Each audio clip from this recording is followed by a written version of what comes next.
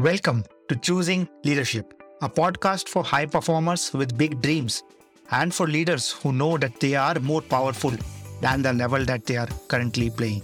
I am Sumit Gupta, your host and the founder CEO of the Deploy Yourself School of Leadership. I am here to help the best leaders get better and to help organizations massively improve their output and impact, and at the same time eradicating workplace stress. Yes, completely eradicating, not just reducing, completely eradicating. I believe in creating a future and a work culture where people wait for Mondays, not Fridays, and get to do their most meaningful work. The aim of this podcast is not to provide you more content, but instead shift the context under which you operate. This podcast is titled Choosing Leadership because that is what leadership is, a choice. In each episode, I will celebrate leaders who have made such choices, which are not always easy and comfortable, but which has helped them get to where they are today. And let us celebrate the leader in us for choosing to move over our fears, for choosing to be motivated by something bigger than ourselves, and for choosing to deal with every challenge that comes on the way. Let us celebrate you right now for stepping into the unknown and taking courageous action, as those were the moments when you chose leadership. At the end, I will share how you can be our next guest on this podcast. And with that, let's get started. Ian is the chairman of Adept Technology Group, where he has reported increased EBI TDA for 29 consecutive years as a managing director and CEO. He is also the author of the book, The Street Smart MBA, Mastering Business Acumen Without Going to School. In the interview, Ian shares multiple stories about the lessons he has learned as a leader. We talk about him getting fired and how that shaped him as a leader. We speak about the difference between hiring the best people and getting the best out of people, and how he found out that everybody expects respect, first of all, from their leaders and organizations. Hi, Ian. In England, it's Ian, but everybody in Europe calls me Ian. I feel like the Iron Man when people do that, which I'm obviously not. It's a delight to be here. Love to meet you. Wonderful. Good to have you here, right? And to begin with, can you share a little bit about yourself, who you are and what do you do? My name is Ian Fishwick.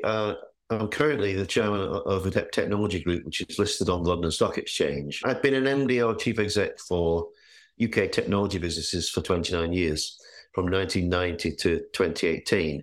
I had the great honour of reporting 29 consecutive years of rising EBITDA, which is probably a reasonable achievement given the economic background through that period. I've also done 42 technology mergers and acquisitions in that period. So I've bought a lot of smaller businesses in the UK. And over that period, I've probably looked at about 1,000. So, I understand what the UK business looks like. When I finally went part-time at the end of 2018, I thought I want to share some of what I've learned. So I wrote a book, The Street Smart MBA, Mastering Business Acumen Without Going to School. And it wasn't a textbook. Throughout my career, I believe that you don't train people by sticking them in a classroom and doing formal. You tell them stories. And I think people understand and repeat stories and tell their friends.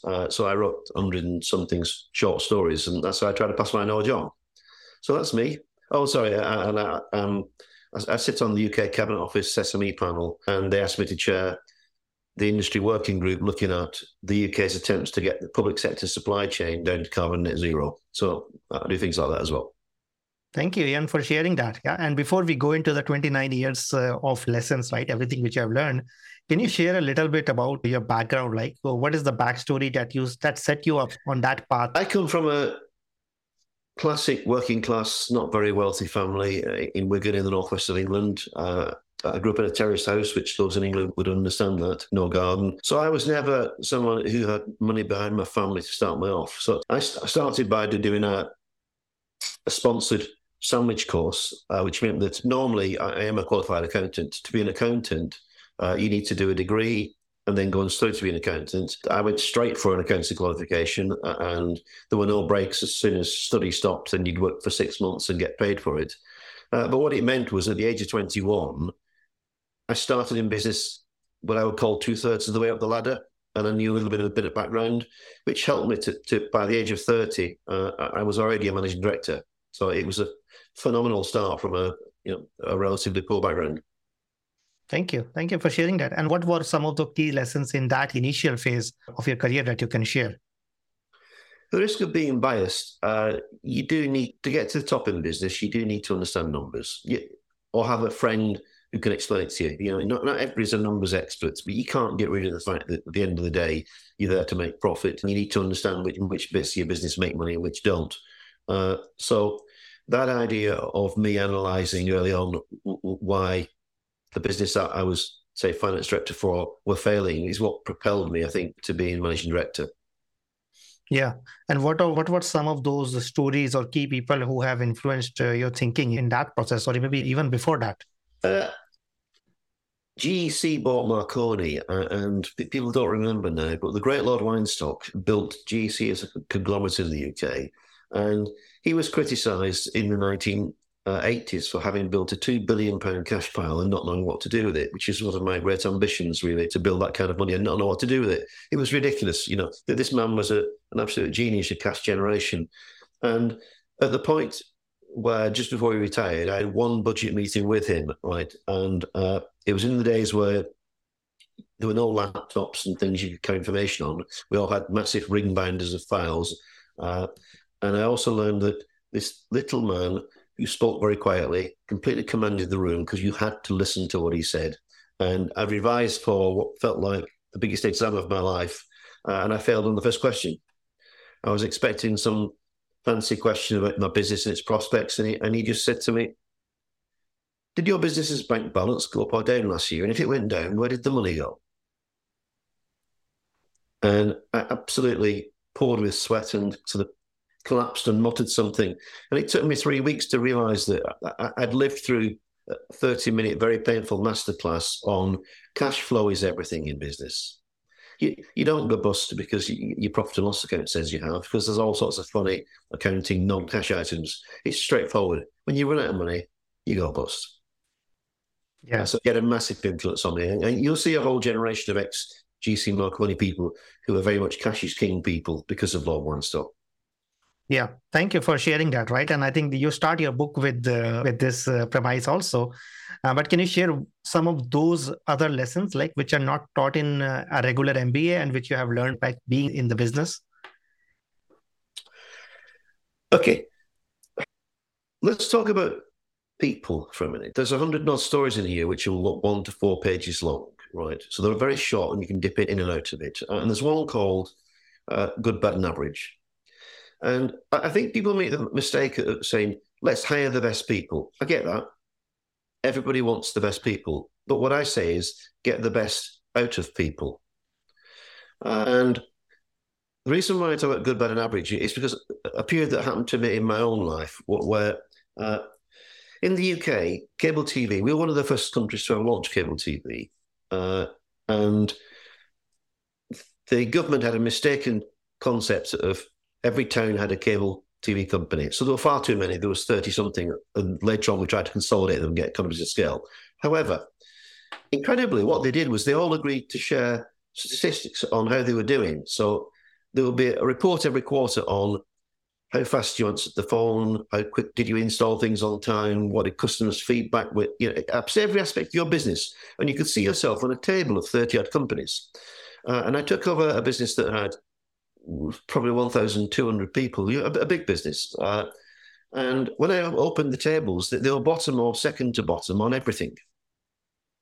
And I took a massive gamble and I hired a lot of coaches and I brought them into a conference centre and I had 2 big sessions with 500 or 600 people in each. And I said to them, look, I'm going to show you the truth. You've probably never seen it before and you're not going to like it and you're going to wince and it'll feel horrible. Right. And I showed them quickly all the tables. And then I said to them, look, this is the northwest of England. If we go back to when cotton was first discovered and the cotton mills, this part was the centre of the world. And ever since our great-granddad, we've always been taught that we live in gradual decline. I said, I've not had enough, really, because At that point, the UK was the only country in the world, there are more now, that could do internet, cable TV, and telecoms in one company. And I said, look, if we could get to the bottom of the top of this table, then temporarily you could say to your grandson, at some point we were the best in the world in what we did. So why don't we just fix this? And the reaction to that day was astonishing. And we had 8 sites, and everywhere I went, the place was buzzing. And within a year, we were top or second on everything. It was utterly astonishing. And as often happens when you have that kind of success, I got a tap on the shoulder and said, could you now go and fix London, Kent and Essex, please? Right. So I left. And the guy who followed me, for whatever reason, managed to upset some of the senior managers quite quickly. And therefore, when the results came out at the end of that year, they were mid-table. So the same 1,200 people had been worst, best and average purely because of the way that they were managed and motivated. And I think that's a huge lesson to take through your life. We all have bad days. Let's not pretend that I'm fantastic and I'm fantastic every day. It's a bit like being a footballer. It doesn't work like that. You need constant motivation and help. So the same people can be good, bad, and average. Thank you. I love that. I think I loved how you started with the numbers and statistics. But then when you take that to people, right, like the same people can be good, bad, or average, rather than measuring them again by or judging them by numbers, how you shifted the leadership and then that helped people see very different. And I see a lot of entrepreneurs or leaders struggle with this at one level, like being responsible for the numbers. But at the second level, right, being empathetic, being understanding, and really like taking the energy forward, which, as you mentioned, right, sometimes like being very straight and honest with this is where we are, and we'll have to like get back up on the table. Otherwise, we are going to go out of business or whatever. So how do you draw that balance between like being very analytical on one side and then being understanding, being empathetic on the other side? I suppose it's unusual because people have this idea that accountants are dry, boring people who sit in the corner, and I don't quite fit that mold, right? So I've used numbers as a way of advising what I do, right? Let me give you another one. There's a story in the book called Respect, and I was listening to a TED Talk, so I'm not going to take credit for this. And there was a lady whose name I can't remember speaking, and they'd done a study around the world. So there were lots of different countries. So it was everything from in Europe, in the UK, in the USA, and Canada, but also in the Far East and India. And they asked people of all levels, what do you want most? And everybody was expecting promotion prospects and better pay to be the top two things that would come out. And it wasn't. It was respect. I want to be respected by my boss and the people who work alongside me. And if I feel good about what I do, I'll probably do a great job. I think that's a huge, huge lesson to people. I used to say, keep it really simple. Treat other people the way you want to be treated yourself, and you're not going to go very far wrong. And particularly those who get into management positions, who then start to love the authority of it, you've lost it. You've lost it completely. And you've got to create a situation where win things without paying people more money. I used to meet young people and say, I can't guarantee to pay you more money than everybody else. But I do like picking things that you're supposed to not be able to do. And when somebody says to me that's not possible, shall we sit there and try and work out how you do it and just have a laugh? So we used to do ridiculous things. I remember my life split into two halves. The first half, it was a corporate life where I ended up running the 250 million turnover business. And then age 42, so I was a very late starter. I set up my own business, right? And just imagine, I started a business in a spare bedroom, and then one day we won the voice contract for the UK House of Parliament. And I pulled the main team together and said, when was that ever on the list? We just kind of got carried away and we did it because nobody told us that we couldn't. And those are the things that drive people on, things you can feel good about. Thank you. Thank you. And I think that's, again, right, very deep wisdom from life experiences, not something which a school can teach you about, right? And at the same time, when you work with now those traditional managers, right, who have come out of business schools, sometimes they can be too drawn by the managing or the numbers part of it that they can lose touch to that, like, why are we really here? What helps for you, right, in bringing that message, not just for you, but then across your individual? What has worked for you? I think you've got to find what turns on those particular people and treat them accordingly. Some people are interested in numbers, some are not. So I'm just going to go back to the numbers for a second, right? And this is a lesson that I try and teach managers. And I'll be honest, with some I've spectacularly succeeded and others don't understand it. But hopefully you'll understand this bit. When you're asking a question as a manager, it's very often that the answer is a number. It doesn't matter what the question is. It just very often is because you're trying to understand what's going on. If you ask any question and the answer is a number, before you ask the question, guess what you think the answer is going to be. So if I ask you a question, in my head, I think the answer is 100, and you say 306. There's now only two possibilities.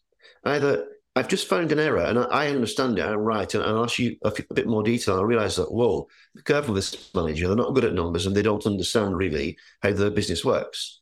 Or if you give me credible explanations why the answer is 306, then I've got to admit that I've just learned something because it doesn't work the way I thought it did. Now, if I didn't guess the answer first and said, what's the answer? And you said 306, I've learned nothing. I have no idea whether it's right or wrong. So by just guessing the answer first, you're bound to win. You're bound to either find an error or learn something. And it's one of the greatest management techniques that I've used all the way through. And even now I find myself doing it, but I'm very open when I'm wrong. So I don't look like a know-all. I'll say, wow, I thought you were going to say this. Can we just understand why you didn't? And then we'll talk about it. Right. And that helps get people involved. It's a bit like, how do you end a meeting? Partly to show that I'm listening, but partly to make sure that I never leave with the wrong impression. I'll often say, can I just summarize what I think I've heard? And then they'll go, sort of, but not quite. You've missed this bit. So I don't think you should ever leave the room without doing that bit. But it also shows a bit of humility. That you're not the boss and you're obviously right. So there's lots of stories like that. Thank you for adding that. And I think that's a wonderful example because even when you're talking about numbers, you're talking about going in prepared, right? Going in with taking some time out for yourself and then really listening to the other person and summarizing, paraphrasing what you're listening, right? So that's focus is a lot more on the listening rather than the transactional side of things, which again, like sometimes can be seen as. Yeah, but let's do that preparation thing. I mean, often you'll find in a meeting, somebody will send you a spreadsheet first. That's just the way of the world. Let's say you send me a spreadsheet. I can find out within 15, 20 seconds whether I think I should trust your spreadsheets or not. If you're on a spreadsheet and the numbers are not aligned and pretty, that tells me that you're not used to using Excel because it's quite simple to do. If I just press on a cell where the answer should be calculation, I can see you type the number in. Yeah. Then straight away when I walk in, I know that this person's trying to impress on the spreadsheet, but they don't know how to do it. Right? Now, that takes little techniques like that take 20, 30 seconds before a meeting to understand who are you dealing with. And you don't necessarily criticize them for it. What you find is some people need assistance, and that helps you to know where it is. Yes. And you spoke about mergers and acquisitions earlier, right? And I think that's the same like people concept, but on a very huge scale. So when it comes to the scale of two organizations, two cultures meeting together and then like creating a fresh new culture, what have been some of the biggest lessons that maybe you can give to new managers or new entrepreneurs? I've done both very big ones where you merge in call centers at 500, 600, whatever, and that's very difficult. I've done a lot of, but most people will buy businesses smaller than that because that's what they can afford. Let's be frank about it, right? And when I first meet a business owner, what I normally say to them is, look, first of all, if you can find anybody, and I'll give you loads of references, who says anything bad about me, don't deal with me. Life's too short, right? And I don't care what your numbers look like. If we don't get on, I don't want to deal with you. Because if culturally we don't fit together, it doesn't work. And at the end of the day, I'll offer you a sensible price, but you've got to decide what you want to do with the next phase of your life. And what you find often is some people will say, look, I'd sooner accept a little bit less and work with you and let's enjoy it. Or particularly people who are retiring and want to hand over their business is their baby. They want to see that it's going into good hands and it's not people who are just going to, rape and pillage and get the numbers up. So cultural fit is huge when you're doing acquisitions. So I often talk for a long time to people without even going through the numbers. A bit like this, I ask them to tell the stories and how did you get to where you are and which bits work for you and which bits don't. And then we'll get on the numbers because you have to. But culturally, if it doesn't fit, don't do it. Thank you. Yeah, thank you for adding that part. I think focusing on the future, focusing on the vision, and then see that if that fits first before we talk about anything else. But people send you outline financial information, so you wouldn't be there unless you're at least sensibly interested. So you've done that first pass sift. So it's in kind of 3 stages. The first numbers sift, then the cultural bit, then the detailed numbers. Thank you. Yeah. And now if I zoom back like on your life after doing this, what's next for you? Like what's in the future for you? How do you know? Part-time now, I'm chairman of this. At some point, I suppose I will stop doing this one and hopefully help some of the smaller businesses to grow rapidly. I'm at the point in my life where I can afford to do some things for free. So it's nice to be able to help the Cabinet Office and think you're making a difference, although trying to change government is not an easy task. But can I just go back to my life for a second? Because I want people to understand that nobody has this gilded life. My life splits into 2. I went through the corporate life until I was in my early 40s, and I ended up running a 250 million turnover business. But I was made redundant twice in 18 months. Okay. And if I can explain that tale, then hopefully if you give some people an inspiration that it's never too late, right? When you're made redundant, people often think it's somehow your fault. And often it's not. You just the wrong person in the wrong place at the wrong time. So, for example, in my cable TV days, we went from 14 businesses to 4 big regions, and then from 4 regions to 1 national boss. And I got the last 2, and I came second. But rather than feel pleased about being second for a huge job with massive turnover, I was then made redundant because obviously the winner doesn't want the second one. And some Americans rang me up, and this is around about 2000, 2003. This is the dot-com bubble, as we know it. And some Americans rang me up and said, from Atlanta, we've just bought 7 telecoms companies in the UK. It's 250 million turnover. Do you want to run it? And I turned up on the day and said, look, at that point in the UK, there was only 2 profitable telecoms companies, BT and what was then Cable and Wireless. So I said, all the other new startups, including you, are losing money. How much money are you losing? How much cash have we got? And they said to me, we lost 20 million last year and your BT 19 million. It was an incredible 16-month period. We merged 7 businesses and we took a 20 million loss to a 1.3, 1.5 million profitability. It was an astonishing turnaround. And then at midnight one night, because of the time difference, the guys from Atlanta rang me up and said, we've no idea how you've done this so quickly. We own businesses in America and Europe as well as the UK. We can't keep up with you. So we've had to go into Chapter 11 bankruptcy. And I said, really? I fixed the business, but I haven't yet paid back BT. And they said, no. You'll have to come down with us. I said, really? After this? And I had to stand up and explain to people that, I'm sorry, we've done great, but you're going to have to go home. And in that environment in the UK, when a business goes bankrupt, it's pretty brutal. There's no notice period. There's no redundancy payments. There's nothing. If you sent home at 3 in the afternoon, you paid till 3 in the afternoon, and that's it.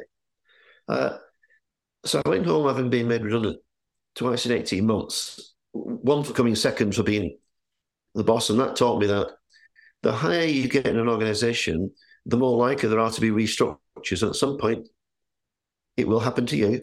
It's just inevitable. You're flying too near the sun, if you like. And the other one is, if you're part of a group, it's the groups that will decide whether you survive rather than your individual little bit. And I went home and I was very depressed. And it's the period that I call black tie dinners to no dinners. I went from being relatively well known to, and suddenly dot-com bubble burst, and my CV that said chief exec 250 million turnover, the banks were closing them all down. There were no businesses of that size. And it took me several months to realise that unless I created my own business, I wasn't going to get employed again, probably. Because when you're the boss, you can't apply for lower end the chain because nobody's going to hire you because they think you want their job straight away. Right? And I'll be frank, whilst I was out and about and looking like me, when I went home, I probably drank too much and I made a right mess of my life. And I'm amazed that my wife ever stuck with me through that period because I was difficult to live with. but she did, thank God. And eventually I raised 3.25 million. And so I started a business age 42, carried on that incredible run of profitability growth. And when I stood down, it had 70 million sales and an EBITDA of 12 million a year. So I hope that shows people, one, it's never too late to start up a business. Just treat everything you've learned up to that point as just a training exercise for it. And don't expect life not to have the down bits, because that's just what happens. So I'm a good example of how you can claw your way back again. And I don't people think that sort of, I've had this great life, I've had a great life, but there's been bits that it hurts. And if you are one of those who made redundant, look at it like I did. Wrong place, wrong time. But it's hard at the time. Thank you. Thank you. I think that's so lovely. I'm so much in gratitude for you to share that so openly. Because exactly as you said, right? Sometimes it's so easy to take it too personally rather than seeing this as just as an outcome of many multiple factors at play. But then what you also shared about being in a depressed place, or it can really mess things around in your personal life as well. But then building that up again. So that itself is a wonderful lesson, but going through that period can still really suck. So what lesson or what helped you during that period to really not fold and to come back up and to say that let's do that? Okay. When I was on my own, I was really struggling because I felt like I was getting nowhere. And then my former boss said, tell me the business plan. And he said, I like that. And I'll put some of my own money in it. And that single sentence probably changed my life, because suddenly there were two of us walking the streets trying to raise money, and he was introduced to us. And never underestimate, it's not as though 2 versus 1 is twice as good. It's a different world. It's completely, you've people to talk to and share your problems with. And Roger Wilson then, when I was chief exec for 16 years, became my chairman. And we had and there's bits in the book about how chairmans and chief execs should work together ideally, right? And you always need somebody else, but they'll only join you if you're honest. Tell them what you're trying to do.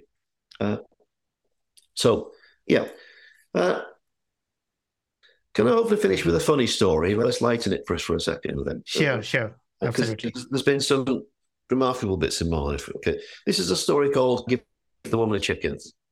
Okay. When I was in cable TV, we had an American boss, and he said to me one day, incredibly, I want you to go to America. I want you to go and visit 10 companies whose only thing in common is they've won the best customer service in their industry. And they were completely different, from a car dealership to mortgages to all sorts of things. He said, and when you come back, tell me what you've learned, and then will you go and tell your own people, because I've seen you on stage and things, right? And I went one day to a supermarket, and this supermarket only had 2, but they've managed to win highest sales per square foot in the world, which when a little tiny supermarket beats Walmart and Tesco, that's just incredible.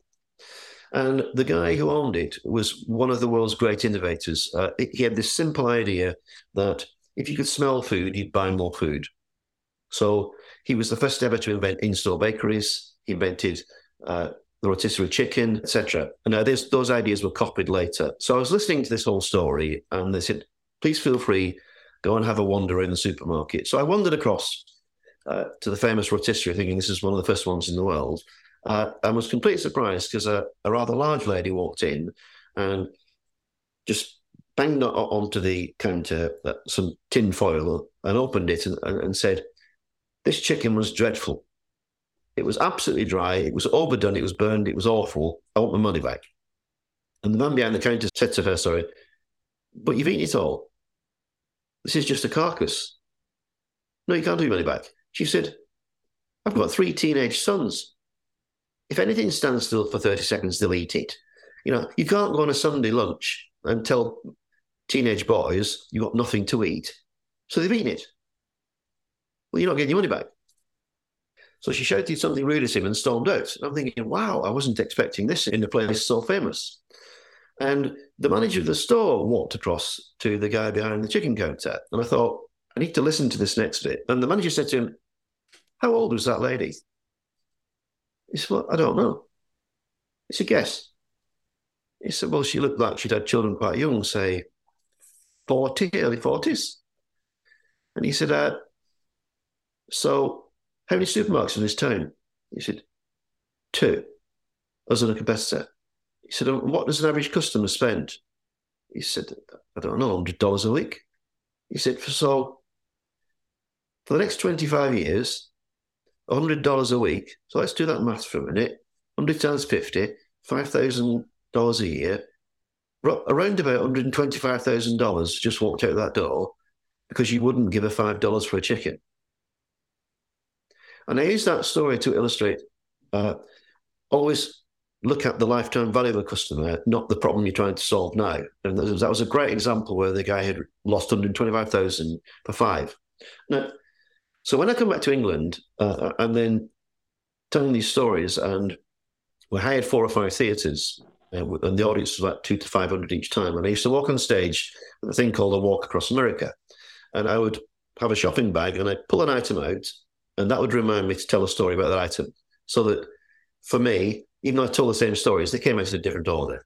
But always at the bottom was a rubber chicken. And I would tell this story last, and I would say, you always need to remember, give the woman a chicken. I would throw a rubber chicken into the audience and somebody would catch it. And it became very well known because of that stunt at the end. And we got to the 5th day and I arrived a little late, and somebody, I must have misheard what they'd said. And I think somebody said, we've run out of rubber chickens.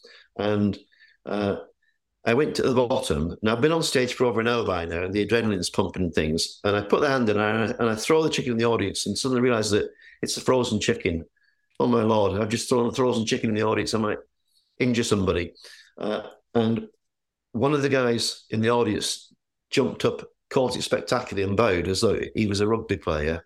And the audience assumed this was part of the act and just burst into applause. So I could easily have had one of those famous headlines, boss kills staff with frozen chicken. Right. It's a great story about the lifetime value of customers. Yeah. Yeah, thank you. I think a story says like many things better than what we can say in otherwise language, right? Exactly. What I'm learning, right, is in that story is the power of humor, is the power of demonstration, something rather than communicating something, the power of what you share, like the lifetime value, but also the very importance of being empathetic to the person and the in front of you rather than seeing them as a transaction. But the key point is, if you enjoyed that story, you'll tell somebody else. There was a train course. I've been on a train course today. It was a bit dull. Absolutely. That's so many wonderful lessons for me as well. Thank you, Ian, for sharing all of that. I loved who you are. I loved what you have done and achieved. And also, right, how you have shared today your life with us, with everybody. I'm sure everybody who is listening will take value from that. And before we end, right, if anybody wants to reach out to you, anybody wants to find out more about what you are up to, what's the best way for them to do so? Just go onto LinkedIn. I'm on LinkedIn. Or if you do want the book, just go on Amazon, and all the stories are on the Street Smart MBA. Thank you. I will make sure to include the book link and your LinkedIn link with the show notes when the episode comes out. And thank you once again for being who you are. See you soon. All the best. Thank you. Yeah. That's it for this episode of Choosing Leadership with Sumit Gupta. I choose leadership every time I record this podcast, and I invite you to do the same.